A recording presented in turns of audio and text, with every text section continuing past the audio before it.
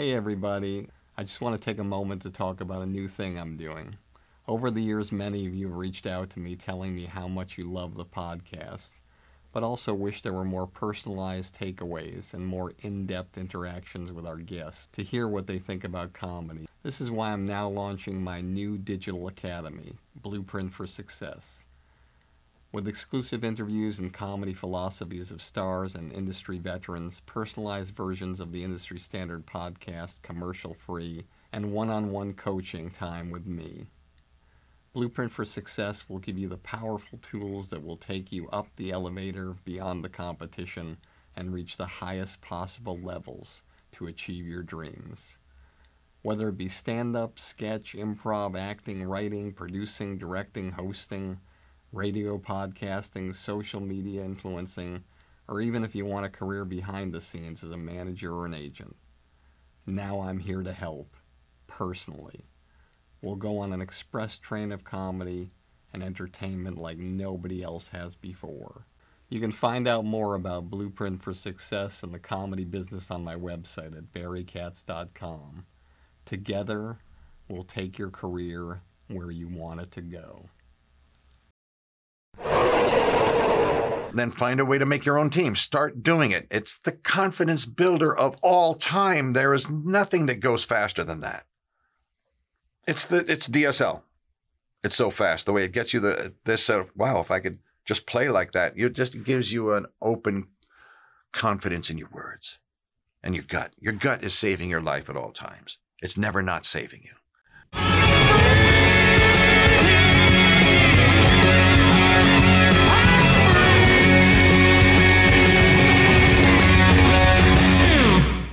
Hey everybody, welcome back to another episode of Industry Standard with me, Barry Katz. So glad to have you here again. Thank you so much for all of your support.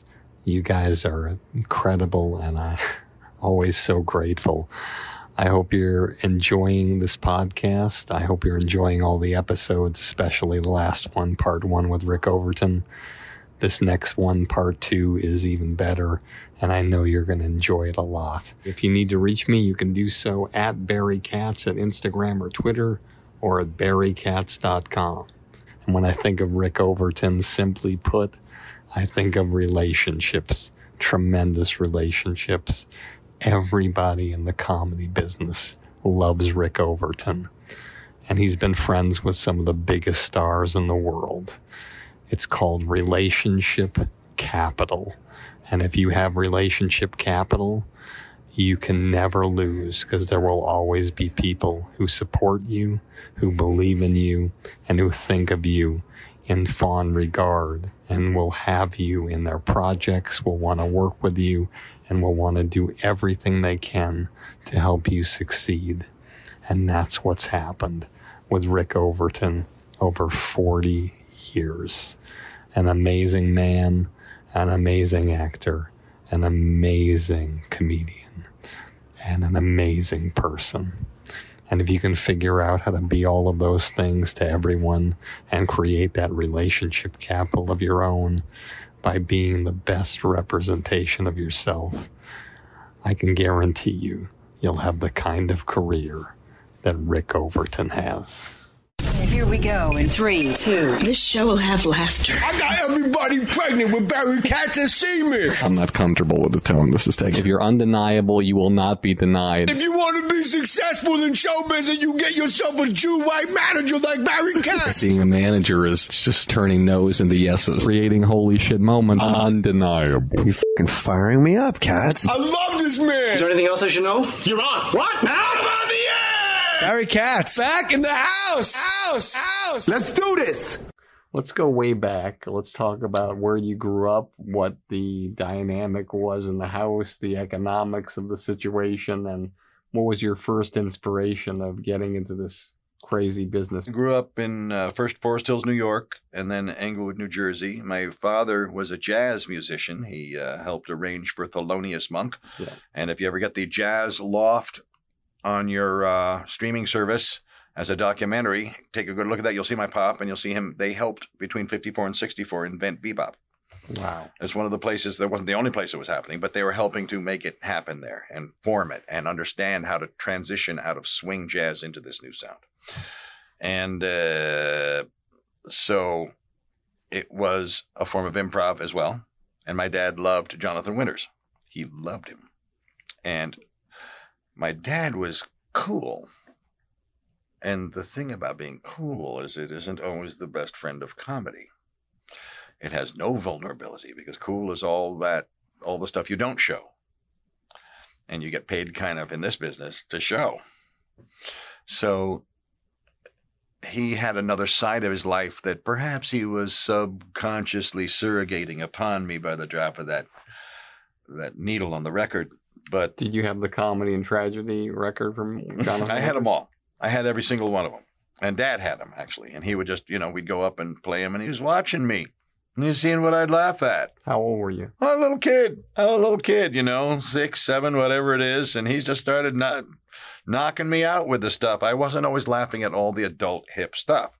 But he'd do a voice or whatever, and I'd crack up at that stuff. And then I would see him live on a late night show of some sort, or a Sullivan. And my dad would be dying, and I just keep going back and forth, looking at the screen, looking at Dad, and going, all right, I got to figure this out. I got to figure out how to make that happen with Pop. Okay, so how did you make it happen? I just started goofing around school, get a couple of friends who just love the way you joke. And I'm just doing impressions of Jonathan or someone on TV or Don Knotts or whatever, and Peter Sellers, Minky or whatever, I was doing whatever the little kid version of that was. And those are my three. And Dick Van Dyke, I was tripping over furniture. And just getting laughs. And you know what? The first time a girl in class goes, uh-oh. All right, now I'm stuck. I got to do this funny stuff forever. And I was thinking, I can't compete with my parents. My mother was one of the Chordettes, singer with the group Lollipop, Yes, Mr. of Sandman. course, Mr. Sandman. And then Dad was doing the jazz. I can't do music. I'll never be able to follow that. I'll never be Rick Overton. I'll just be their kid the whole time. What am I going to do? And then I would see, my mom wasn't one of the original Chordettes. She was one of the ones right after. She's first replacement in the group when one of the gals got pregnant, couldn't zip up the gown. Mom could. Stepped in. And she did the road. So I would travel on the road. And guess who I would see opening up? Comedians. And weirdly, I never met Jonathan until much later. But as a kid, I met Jackie Leonard at one of the shows Mom was doing. One of the funniest ever. Dry, throwaway, funny guy. And I said, I thought your comedy was very funny. And I went, well, I certainly hope so for your sake. And I didn't understand. And I said, Mom, is he mad at me? And he goes, no, he's doing bits for you off stage. That's an honor. So he's play poking with me. And then later, James Garner was there. James Garner was a comedian? Well, he was just doing an appearance as Maverick. Really? Maverick. I went, Maverick! And he rolled up a newspaper and went, pow, pow, bop, and hit me on the head. And I fell down like he knocked me out. And he went, ho, ho, ho, ho, ho, like that. I was killing. And then later, there's this putting green. And I don't know what possessed me, but I went, pow, and I put that thing into the pool. And this old man, crispy old man, bald-headed, gets up out of the chair, goes and sploosh, goes into the pool. So I'm running towards the pool, and he comes up. Here's your ball, young man. It's George Burns! It's George Burns! And then I did a joke. And I said, wow, he's crispy. I went, wow, George really burns. And he went, ho, ho, ho, ho, ho, ho. I got two of those adult, like, oh, ho, ho kind of things, That stayed with me my whole life. Kind of pushed me into wanting to be funny after that. Giant. You don't even know how giant that is when I'm tiny. You know what I mean? Like, that's the biggest thing in the universe to happen. So what's your first entrance into the comedy game? What do you do? I was with my first comedy partner, Anthony Pastor. So you automatically started teaming up with people as opposed to doing it on your own. I don't know. Because you didn't mention any comedy teams being your inspiration, so I'm curious why you were choosing people to be teaming up with. I think probably Python. We were just a small python, Just a little cut of a steak there. So the Monty Python movies were very... Yeah, and the TV show. And the absurdity. And so Roger and I would do sketches and things like that. And then before that, Ton Pastor and I were doing more traditional sketches. I felt safer. I just felt like a partner was safer somehow, and I got someone to bounce up. I didn't have the faith I could do this on my own quite yet. When's the first time you got paid? Overton and Sullivan got a college date. I mean, we know what we paid would be like cab fare. Remember when they were doing the big deal? Oh, you got the thing, and you're not completely on your own now. They're paying to get you back and forth and through town. That's like the first pay. So you could call that. But then a college is like the first chunk of cash. And so Roger and I went up to this upstate college, and we did the show in a rathskeller, with the daytime and the beer and the talking through the whole thing, and the kid going, sound system? What's that? You mean the PA? Yeah, okay, the PA. Boom, boom, boom. Hey, everybody. And that was like our first gig, And so what were you doing to pay? Nooner. It was a nooner.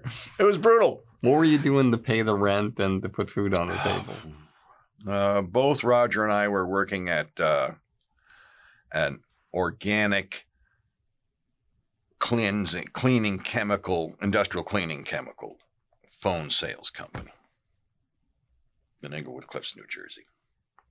What age were you when you didn't have to have a day job anymore, and what happened? Well, at first I was working at Chrysler as a shifter. They got cars off the flatbed, and then they have to be prepped at a prep station in Clifton, New Jersey.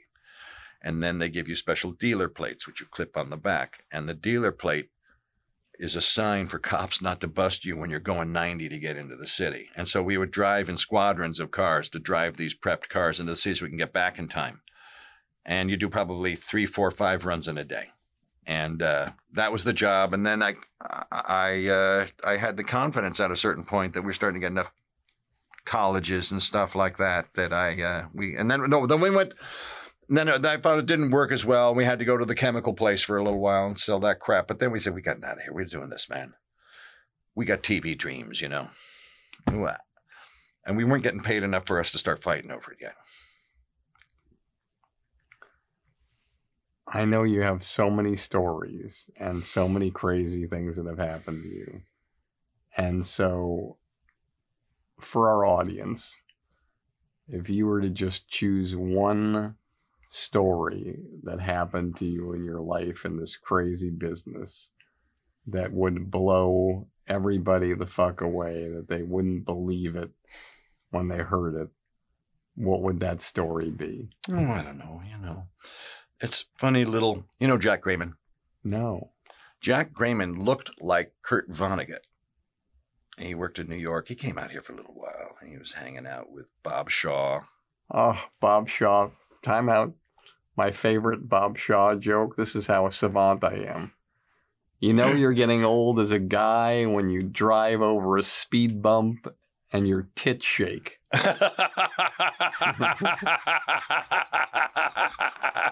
Bob. I love Bob Shaw. He had that thing, you got out of the shower and there's still soap behind your balls. Remember that? Yeah. He was like your dirty uncle.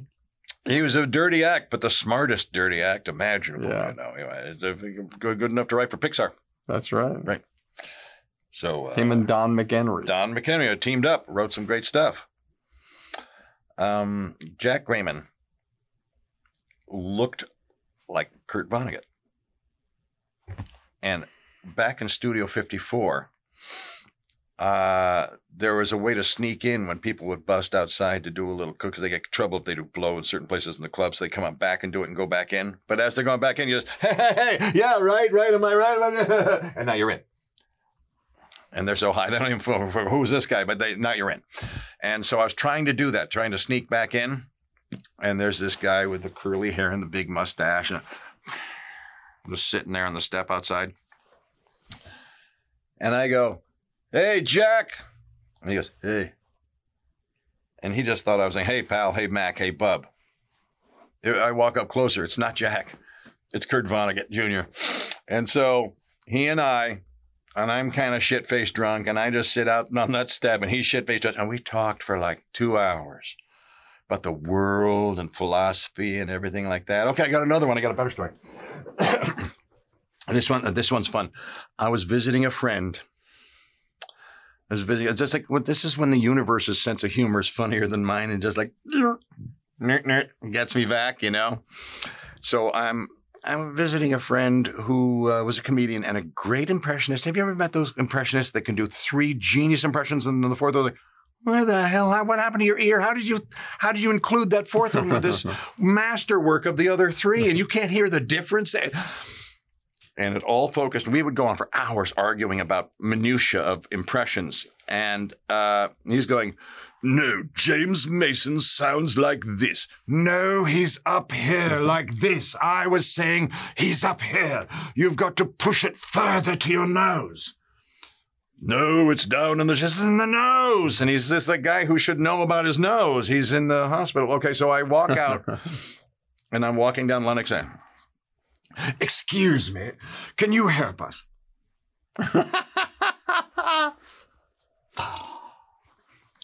I'm looking for a health food store. It's called The Source. Do you know where it is? Yes, I was just walking there myself. I wasn't, but now I am. And we're walking along, and James Mason's with his wife going, comedian, I think that's got to be the hardest job in all the world. And it was just lovely. Did you share your impression with him? Oh, God, don't do impressions for people. I didn't. No, but inside, I'm right. I mean, it's so ridiculous. It almost sounds like it can't be true, but it actually happened that way. Awesome. Every now and then in life, those things actually happen. Awesome. Hey, everybody. I hope you're enjoying this episode as much as I am. If you made it this far and you haven't fallen asleep yet, then you must be the type of person who's serious about having a career in the comedy business. That's why I'm offering you my Blueprint for Success, a one-of-a-kind all-access pass into my knowledge and experience after over 40 years of working with the best of the best in this crazy entertainment industry. I'll tell you all the stories, all the philosophies, give you all the great special guests, and even give you one-on-one private consultations to help you expand, enhance, and skyrocket your comedy career. Just go to barrykatz.com and click on Blueprint for Success to learn more about my groundbreaking digital academy that I've created just for you. With it, we can take your career so far that one day, instead of listening to this podcast, you'll be interviewed on it. 1, 2, 3, 4, 5, 6. 6 degrees of separation. All right. 6 degrees of separation. I'm going to mention some names. Yeah. I used to run into John Lennon all the time. All the time. Tell us about that. I used to see him at Central Park and stuff like that. I was living just a couple of blocks away from him and just see him all the time. And this is when he wasn't popular. Because people are still angry with him in the 70s. Hey, man, you let your girlfriend talk you out of the Beatles. And so he would be outgoing. He would look for someone to make eye contact and send some love his way. And I'd always go like, hey, man, yeah. For those of you who don't know, there's a famous poster of him or picture of him. I believe it says New York City or New York fucking City, and he's standing against a building, and it's the original improvisation at 44th and 9th. Right. With his cap and his... Yeah, right. Mm-hmm. 6 degrees of separation. Okay, let's go. I'm going to mention some names. Go. Tell me what comes to mind. Could be a short story, could be a few words, could be a sentence, could be something inspirational, whatever it is. Go. Ron Howard. Well, Ron Howard has been awfully good to me, and more than once. He has been thrice wonderful to me. And I had a great time working on, of course, Gung Ho, which, by the way, people, watch Gung Ho. It's a very hip movie that was unbelievably ahead of its time to the point where there was discomfort about the message. What about Willow? And then Willow, come on, people, the original movie that was like the Lord of the Rings movie. And I was one of the two brownies along with Kevin Pollak, and we did a lot of improv. We shot, I believe, one of the first fake behind-the-scenes be-real things following when this was all blue, when they didn't have green yet, and we would go on the blue screen, and they had a separate cassette thing for us with the cassette release that would be of us backstage in a Barbie dream house that they built for us, is where they stayed during the production, and people are dropping candy wrappers on us and stuff like that. We held the record for the most amount of shrunken down people in a movie. And in a movie that also held a record, they invented morphing for that film. It was invented, the technology invented for that film. So you can say it wasn't a giant hit at the time. It is still a perennial rental hit to this day. Jerry Seinfeld. There's a real Drake, I'm told. I played the Drake on Seinfeld. And you know the way there's a real Joe Davola and there's a real Kramer? Yeah. I heard there's a real Drake. And they love busting people's balls and calling, just watch this week, you know? You'll see why. And I added the crying part as the Drake in the rehearsal because they don't like emotions on that show. And I said, how can I make this like 12 times more horrible for them to sit around? It's like crying, we're breaking up. And I heard Gaggly Islands is a good restaurant. They just want their skin crawling to get out of the room, you know? So, and Larry was very generous. He let us play with that. Harold Ramis. Harold Ramis was a wonderful friend and a philosophy buddy that we would talk for hours and hours about the way the world is ticking or not ticking. And he was a great cat. He put me in his movies, you know, and I loved being in Groundhog Day because he let us improvise. A lot of that scene with the drunk on the car and I'm sliding around, says, what do you got? That's a Second City man, you know? It's like, hey, what do you got? Let's play with this a little bit. And Rick Dukeman was fantastic in that, right? Matt Damon. He killed me in The Informant. He busts your balls kind of like a ball buster in a scene sometimes. And he'll do stuff like he had the tape recorder when we're doing a thing, and I don't know what the hell's going on. I'm the prick boss, you know, and I'm just talking away, and he's doing this thing which wasn't in the rehearsal, but he's taking the tape recorder that's in that box, and he's pushing it against my hand and like shoving my drink into my lap, and doing like that innocent guy was doing, you know, and I'm. Doesn't it surprise you that all the people you worked with, I heard that this was the case, that he's the guy who fucked with you the most, and he's not even a comedian. Oh yeah, he's got that Clooney fuck with you thing. He'll bust your balls, and he'll do it during the take. And we were all really on the book in this movie. All the comedians just sticking to the character. It was pure character. It was all of us playing it straight. The premise was the joke. Dennis Miller. I had a great time. I'm very honored to have the Emmy that I have writing for that show. I was very lucky to be with that team of people, but I'm proud of the stuff I contributed in there too, you know. He's a mighty voice. Patton Oswalt. He is another one of those guys that's transitioning into a fine actor. Incredible actor. Right? We got these chops, don't we? Yes, you do. You too. We got these chops. We can do. Yes, you can. I could direct you into something. You think? No Time Flat. Yeah. I'm open for your next short film. Well, like when you see I'm Dying Up Here. Look at all the comedians that gave breathtaking performances. Incredible. Right? Kathy Ladman, Judy Gold. She made me cry. You? Oh, thank you very much. But I was going to say performance after performance from these comedians, and these guys weren't playing. They were sticking to the book, and they were smashing it. Eddie Murphy. I knew him when he was an identical triplet. Don't tell me. Bob Nelson Eddie Murphy, and Jim Myers. Or Rob Bartlett. Or Jim Myers. Jim Myers? Jimmy Myers was the partner one. And he left like your first partner, Roger Sullivan. Yes, and then Robbie came in. Got it. And then Eddie took off. That was in Long Island at the East Side Comedy Club, or was it someplace else? That was one of them. Yeah, Rainy Night House. Remember Rainy Night House? Sadly. Yeah. Well, tough rooms, but man, you get through it, right? Larry David. Do you remember the days of having to go on it right after Larry? I always felt that there were certain comedians that could follow Larry and do really well because I felt that this is the way I looked at Larry at the time back then. Gilbert Gottfried was doing a set that was very improvisational and turning his back to the crowd and doing whatever, but with energy. Yeah. Larry was doing a faction of that without as much energy. Yeah.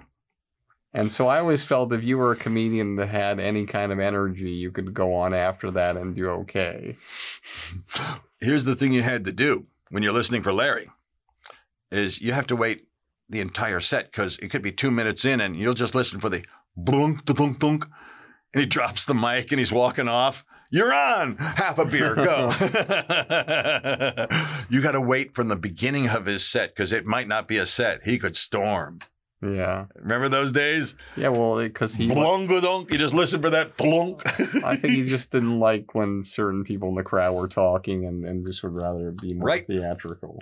I'm one of the few guys that does an impression of his early act. My name is O'Banion. I need a companion. Jack Black. Had fun working with him in year one. And I always thought he was another one of those guys that, although not really a stand-up, he got where funny went everywhere. And as a musician, he was a stand-up. He's not there so much delivering the separate jokes, but being in character and working with Kyle, yes. And teams, man, it's so brutal for teams. It doesn't matter who the team is, because they're both great. And Kyle's great. So and you know his mom, Jack's mom. I don't know his mom. Oh, she invented the escape system for space capsules. Well, my next topic for you in one of these things was science fiction. Oh yeah. I've always had a soft spot in my heart for sci-fi, especially when there's a lot of imagination involved. It isn't just, it's sci-fi because one of our military spaceships goes to another planet, invades the planet, and then is angry when they fight for their own lives. You know, that kind of thing. Not to me the best sci-fi, but I got to work on a steampunk series called The Secret Adventures of Jules Verne, where I got to be the creative designer for the series. Incredible. I don't know how it landed in my lap, but it did. And I've always loved steampunk because I studied a little bit of design miniature work with the designer for the Nautilus for 20,000 Leagues, Harper Goff, who also made Epcot and, big designer. So, Robin Williams. Hey everybody, let me remind you one more time about my new Blueprint for Success. It's a project I've spent months and months working on just to help you jumpstart your comedy career and beat the competition. Whether you want to do stand-up, sketch, improv, acting, writing, producing, directing, radio, social media influencing, or even if you want a career behind the scenes as a manager or agent, Blueprint for Success will give you all the tools you need to take your career to the highest levels. With exclusive interviews, my top 50 commercial-free episodes from industry standard, one-on-one coaching with me, and unprecedented access into my knowledge and experience from over 40 years in this crazy business. I guarantee you that with Blueprint for Success, you'll become the creator you've always dreamed of becoming. No one's asking me to do this. I want to do it because I want to help you become truly undeniable. So just go to barrykatz.com, click on Blueprint for Success, and start your incredible journey today.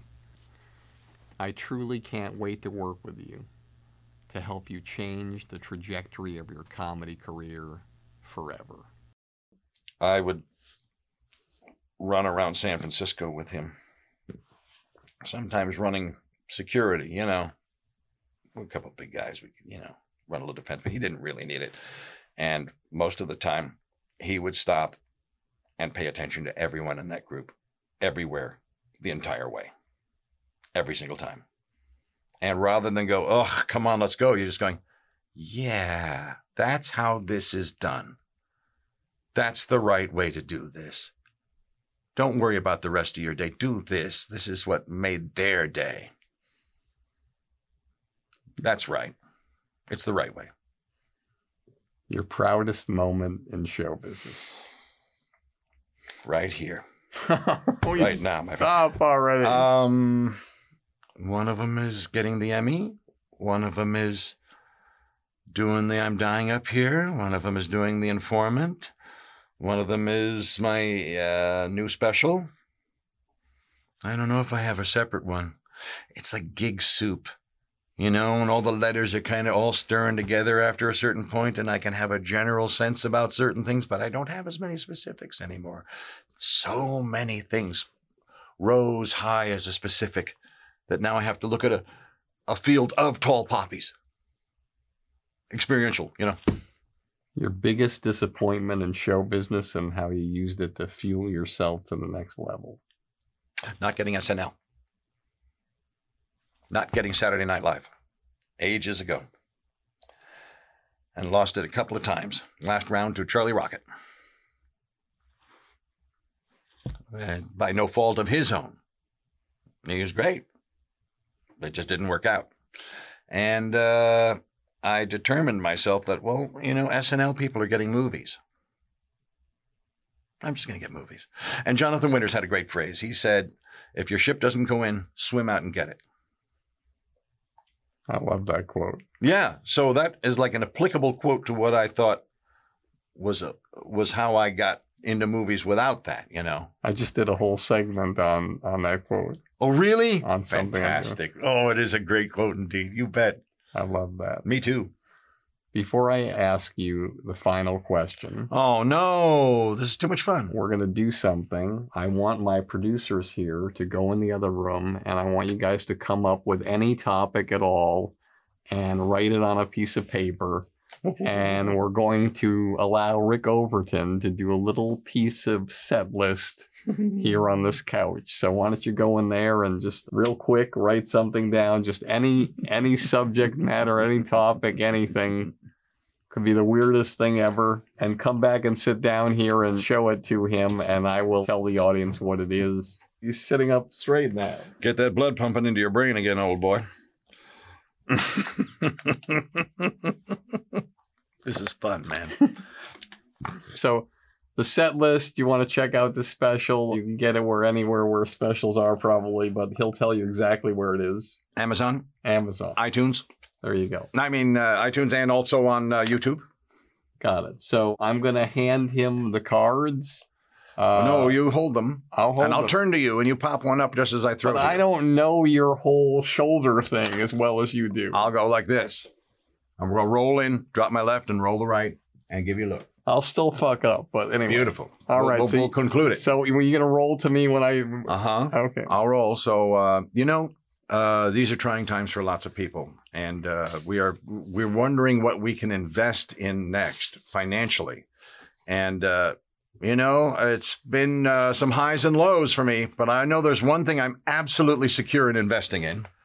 I'm investing in a new system where you don't know the vegetable you're getting necessarily, but because of your faith in the American system, you're going to blindly trust that whatever we're serving you is good here in America. And we're calling it the Blind Farmer Program. And what that is where we consider you to be the farmer and the farmer who's not really paying attention.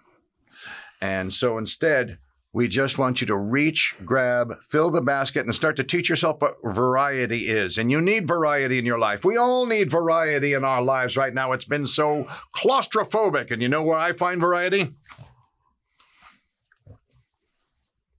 I find the broad variety of cardboard desserts that really, if you want to start having healthier farts, I think it's time to go gluten-free with your desserts.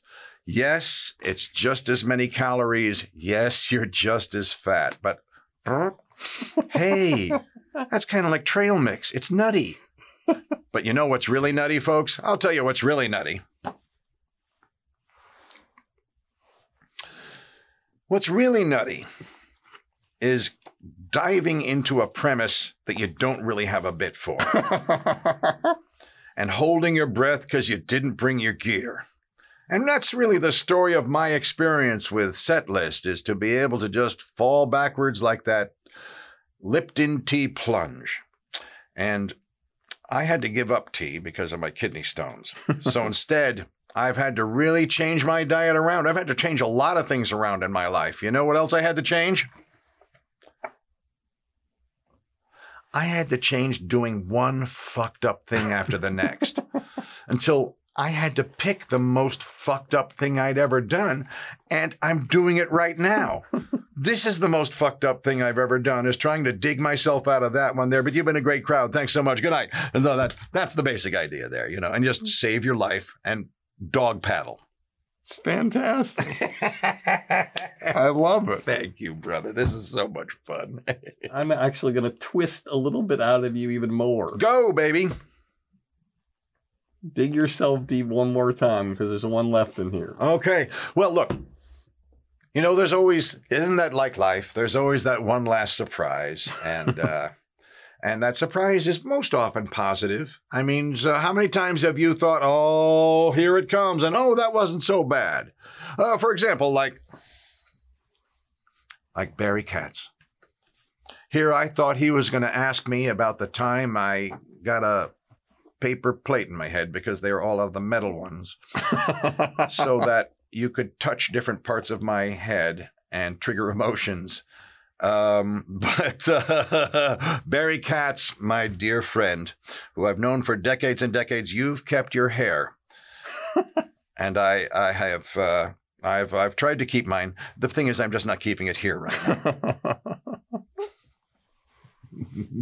Amazing. One last question. What advice do you have for the young comedian that's growing up in some place in the middle of nowhere, and to figure out that navigation to get to the kind of place, and to figure it all out and have the kind of journey and great career that you've had? What do they have to do? Study improv. I don't mean to be repetitious about this, but it is the core of everything that's really launched the next thing for me. Even when I was writing that act that you saw as a memorized, rote act, I had to improvise that part. I was bringing it to everything. Start with that. It's the maker. It's your right brain. It deserves its place at every process you're doing. It is there the whole time. Just acknowledge it and build on that. I don't know if you're near an improv setting. Get a book on it. Watch videos on it. Watch good improv. And then find a way to make your own team. Start doing it. It's the confidence builder of all time. There is nothing that goes faster than that. It's DSL. It's so fast. The way it gets you this wow, if I could just play like that, it just gives you an open confidence in your words and your gut. Your gut is saving your life at all times. It's never not saving you. It's just the brain is built into a memory recorder on this side and a creator on the other. And the memory recorder remembers everything you just said and then takes credit for it because it doesn't know any difference. But it's this side that's doing everything unique and good. So work on that side. Work on improv. Rick Overton. Barry Katz. Come here, brother. Thank you so much, buddy. You're amazing. You are. I love you so much. Love I'm you right so back, grateful that you did this show. Thank you for having me. This is man. very inspirational for everybody. Thank you so much. You know, I'm an improvangelist. I kind of push that a lot, but I think it's the root of everything. You know, we improvised this. I think we did great. Well, let's go back to one. I'm sorry. I screwed that up. Can we go back to one? Okay, let's start the interview again. Okay, I got this. I got one more in me. I don't think I have anything in me. You took it all, man. You're incredible. I'm so grateful to you. It's mutual. Thank you. As always, this has been Industry Standard with me, Barry Katz. And if you like the show, tell all your friends. And if you don't like the show, tell all your friends. You get all the money, drive that fancy car. All the people love you, 'cause you're going far. Life is for the dreamers, they have all to gain. It's never quite over till it all feels the same. You pick your own poison, dig your own grave down in the valley. A fortunate